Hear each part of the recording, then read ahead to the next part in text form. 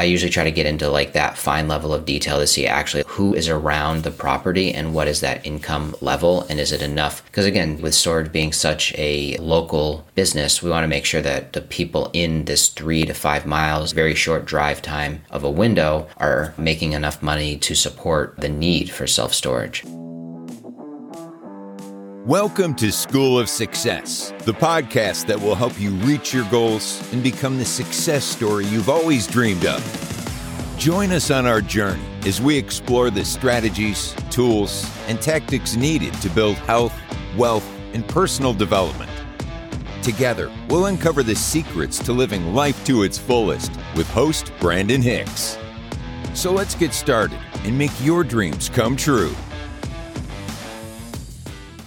Welcome back to another episode of School of Success. Today we're going to talk about analyzing a self-storage market and some of the key characteristics or market demographics that you want to be looking at to determine if this is a good market for you to invest in. It's really important to do this because a lot of the market characteristics, if not all of them, are outside of your control, as opposed to within the facility where there's a lot of things that are within your control. Advertising, payroll, signage, customer experience. A lot of those things are completely within your control. And so if you're struggling on occupancy, you can potentially raise your advertising budget, or maybe people are not renting there because you have poor customer service, and that's something that you can work on, right? Those are all within your control. But as far as the market goes, a lot of these things are not within your control. It's very important to make sure that the location that you're buying the facility in is a strong market. So the first two things I'm looking at are both population and population growth. Now, for me, I'm looking for about 30,000 people in a 3-mile radius, but you can be successful with either a higher density or a lower density being in rural areas. The next thing that's really important is the population growth. So in general, in real estate investing, you want to avoid markets that are declining from a population perspective. If you're going to hold this property for 3, 5, sometimes 10 years, you want to be seeing that this is an area that people want to move to. It's got a trend of growth, or at least is stable. I've looked at a lot of properties recently that we've had to pass on where the population was starting to decline. Now, there still might have been enough people there to support storage and for me to be successful, but I'm now fighting against the market and it's continuing to decline. It's certainly not in the direction that you want to see it. Again, you might be able to be successful, but now the market is not working in your favor, and you want everything working in your favor that you can when you're investing. The second one is median household income, and that is really important to know because you want to make sure that the population around your facility has enough disposable income to support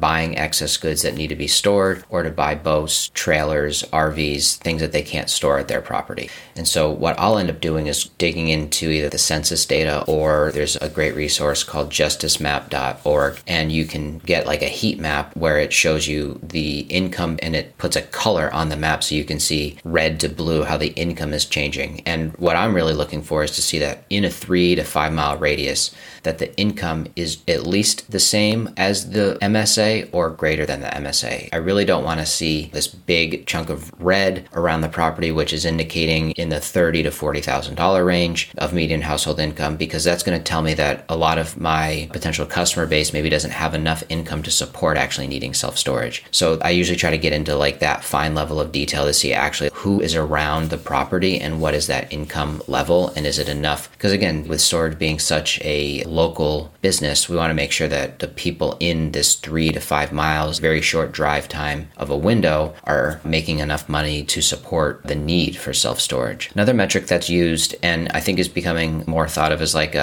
information only, is square foot per capita. That is the total rentable square feet in a given radius divided by the number of people in that radius, and you'll get something like 8 square foot per capita. That means 8 square feet per person of self-storage. So for every person in this region, there's 8 square feet of self-storage available.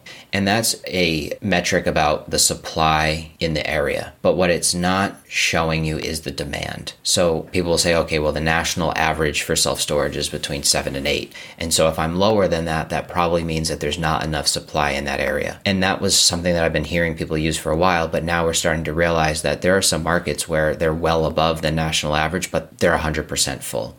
And that's because, again, each market has certain needs. Maybe this market doesn't have basements because they live by the ocean and hurricanes and flooding. They're not built with basements. And so maybe they have less places to store stuff. And that means that there's more of a demand in that area for storage versus parts of the country that do have basements. So there's all these unique factors that can determine how much storage a certain market needs. So I will look at that number just to see where it's at. But really the true tell for me is secret shopping. So I'll call all of the facilities in that market and try to get a feel for how busy or not busy they are. And that conversation is pretty basic. It's just, hey, I'm looking to rent a 10 by 10. Do you have anything available? And you'll hear something like, yep, no problem. We've got a bunch of them available. You could then maybe say like, I'm not so sure if I actually need something that's that big. What about like a 5 by 10? And you're just starting to see the responses. Sometimes you'll hear, like when I did this for the facility that I wholesaled last year, I called around and was asking for units that were the average unit size at the facility that I had under contract. And those were 5 by 10s. So I was calling around and asking for those. And everyone was saying, nah, there's a wait list. We're probably not going to be able to get you anything for at least a month or two. So that was telling me that this unit size was in very high demand, which was great for me because that was my average unit size. Another metric that's really important to know is the traffic. And that would be the traffic that is going by your facility. You can usually look this up on like the Department of Transportation website, or you'll see the term AADT. I think it stands for average daily traffic. So you're looking to see how many cars are driving by your facility on a daily basis. And this is really important to know because as you are working on your pro forma and trying to estimate what you are going to spend in a given year, if there is more traffic, you might not need to advertise as much because you're getting the free traffic as the cars are driving by every day. But if you're kind of tucked down a side street at the end of a side street and there's really not much traffic, you might need to plan for more advertising so that customers can be aware that your facility is actually in this area. So that's another very important metric to look up, and a very quick one to look up as well. Now you can start looking at rent comps. So rent comps would just be looking at all the facilities in your area. So you know what your unit mix is, right? So you've got a certain number of 5 by 5s, 5 by 10s, 10 by 10s. You can list those out all on a Google sheet or Excel sheet, and then you can go look at all of the facilities in your area. And a lot of times they're going to have their own website and they'll have their units actually listed out for the exact price.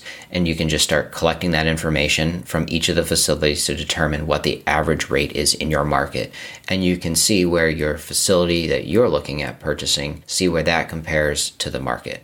And for us, as a value-add investor, we want to be trying to find all the ways that we can add value to a facility. And one of those ways is with when an owner has not raised rents in a long time. So I'm looking to see that there's a 25% rent bumps possible, right? So that would mean, let's say that rents are currently $1 per square foot at my facility, but the market's $1.25 a square foot. Now I know that I've got about 25% of upside. Maybe I won't assume that I get quite to market. It really depends. If this is a true value add facility, it might not be as nice. We might not be able to deliver as great of a customer experience as some of the other facilities in the market. So I'm always looking to see how does the quality of the facility that I'm looking at compare to the quality of the competition, and how close could I reasonably assume that I can push rents up to market. And in the process of looking at these rent comps, you're going to be, of course, seeing the competition, and you can see what is the quality of their website, how modern is it or not modern. A lot of times there might be some mom and pops still in your local market, and they might have a super outdated website. They might not have the ability for you to actually go and rent a unit online, and you can compare that with the operation that you intend to run, and again, see how that compares. Say, okay, I know that I'm going to have a brand new website with strong marketing presence. The customers are going to be able to rent straight from the website. So this is much better experience than the other competition in the market. And that might justify you in charging more for your facility. A few other key characteristics are just the unemployment in your market. We look a lot at this in the multifamily space as well, but you just, again, want to be looking at how strong the employment is, because of course, as people get laid off or they lose their jobs, might tighten up on their budgets and they might not spend as much money. They might have to sell things like those boats and those RVs just to be able to make their rent payments or their mortgage payments or food, whatever the necessities are.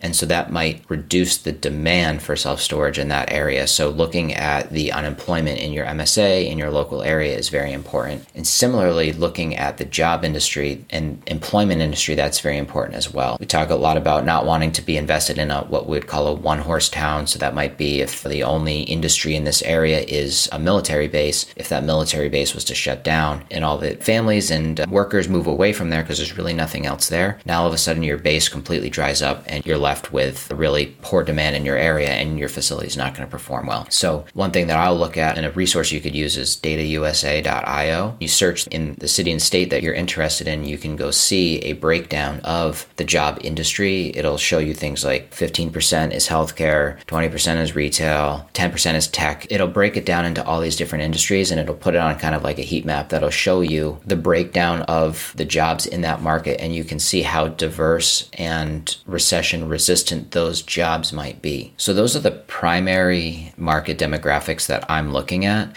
and I figured it'd be helpful to just share some of the resources that I use. So censusreporter.org is one of the websites that I'll look at to see the local income and population. It breaks it down by census tracts. That's like a really small section around your facility, so you can really get very detailed into the exact incomes and populations right around your facility. I mentioned justicemap.org. That's a great one for seeing visually with the different colors of how income is changing around your facility. That's a great one to look at as well. And then really for population growth, it's as simple as just searching it on Google. You'll get a nice chart that shows how the population has changed over about the last decade. And again, that's really important because there are some places I'm seeing where population's declining consistently for the last decade or so. Even though the population might be high enough to support the local market, the question for me, and I think for a lot of investors, should be, if I'm going to hold this for 5 years, is this trend going to continue? And is this a headwind that I'm going to always be facing? And is that something I really want to deal with when I could go probably find some markets around Tennessee, Florida, or Texas where we know population is really growing,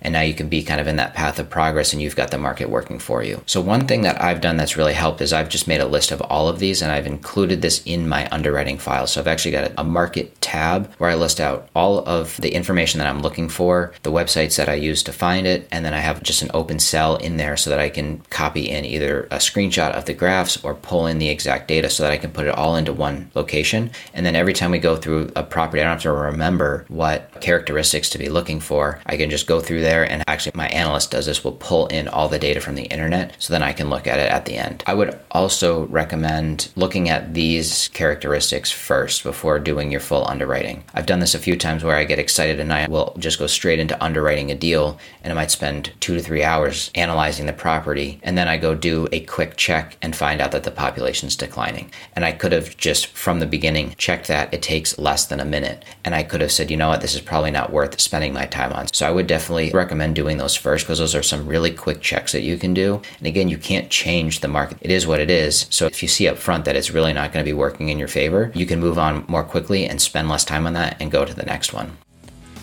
Hey, I appreciate you listening to another episode of School of Success. I'm committed to helping others reach their full potential. So if you found value, please leave a 5-star rating and review. With that, we can reach more people and help make their dreams come true.